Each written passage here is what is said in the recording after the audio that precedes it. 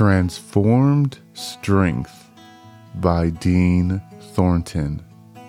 But he said to me, "My grace is sufficient for you, for my power is made perfect in weakness. Therefore, I will boast all the more gladly about my weaknesses, so that Christ's power may rest on me. That is why, for Christ's sake, I delight in weaknesses, in insults, in hardships, in persecutions, in difficulties. For when I am weak, then I am strong." 2 Corinthians 12, 9-10. I enjoy going to therapy.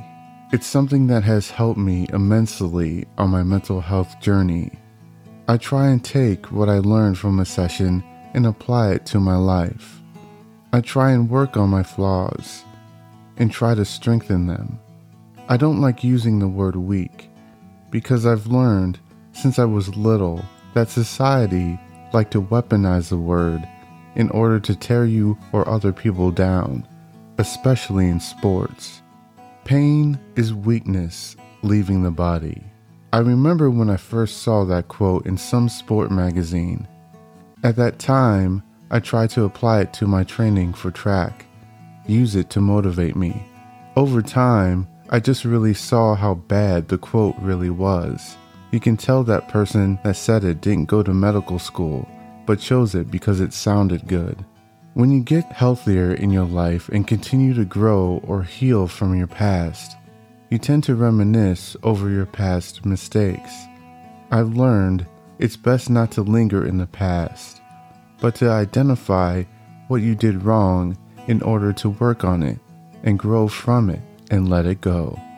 As athletes, it's drilled in us by coaches to ignore pain, and weakness is not allowed in order to have a strong mind. They tell you that the weak-minded will never succeed. Don't be the sheep, but be the lion. I understood having a mindset like that may work in sports and even business, but for my Christian walk, that can't be how I go through life. I've had that thinking before, and you become a person that lacks feeling, empathy, love, almost like a robot, to where looking down on others is easy. In today's verse, the writer Paul talks about how Jesus tells him that you lack nothing in your weaknesses. Christ's power and grace are working in him and helping him through those tough times and struggles. Now that I'm healthier, I want to be open about my struggles, because my motivation behind it is because I want to help others who went through the same. No, it won't ever be easy, but I know that I'm filled with Christ's grace, and know that He is working in me and continues to show me that my flaws are now my strength.